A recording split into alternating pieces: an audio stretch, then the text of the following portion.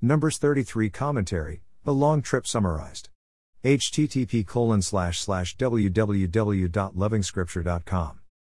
We should be grateful to the Lord for this chapter. It gives us a summary of the long trip from Egypt to the boundary of the Promised Land. The Lord had commanded Moses to put it in writing. The Lord is concerned about history. Future generations must hear about the miraculous works of the Lord.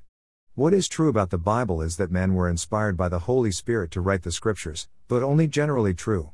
Huge portions were written in response to a direct command from the Lord to record these historic events. Verse 4 explains that the Lord had brought judgment on Egyptian gods. So we can look back and appreciate the choice of signs against Egypt. For example, we can see that the sign of complete darkness was assigned to defy the Egyptian sun god. The Israelites left Ramesses and camped at Sukkot. Between Sukkot and the plains of Moab, Israel camped and decamped dozens of times.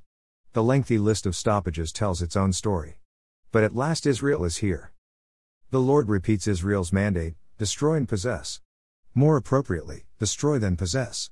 Destruction needed to be complete. As history would have it, they didn't destroy it completely. Instead they mixed in. The bad influences of Canaan infiltrated the community of God's people. But that is for later history. Possession was important, but only after destroying.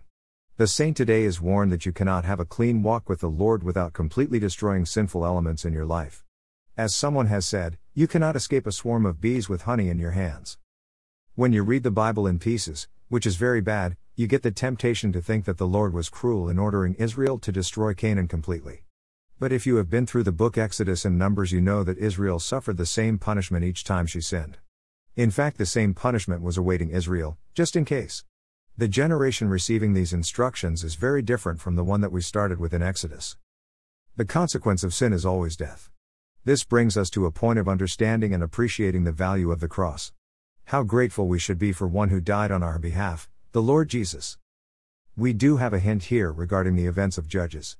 The Lord promises to punish Israel for any holiness failures, the same punishment that Canaan is about to suffer. More resources, visit http://www.lovingscripture.com.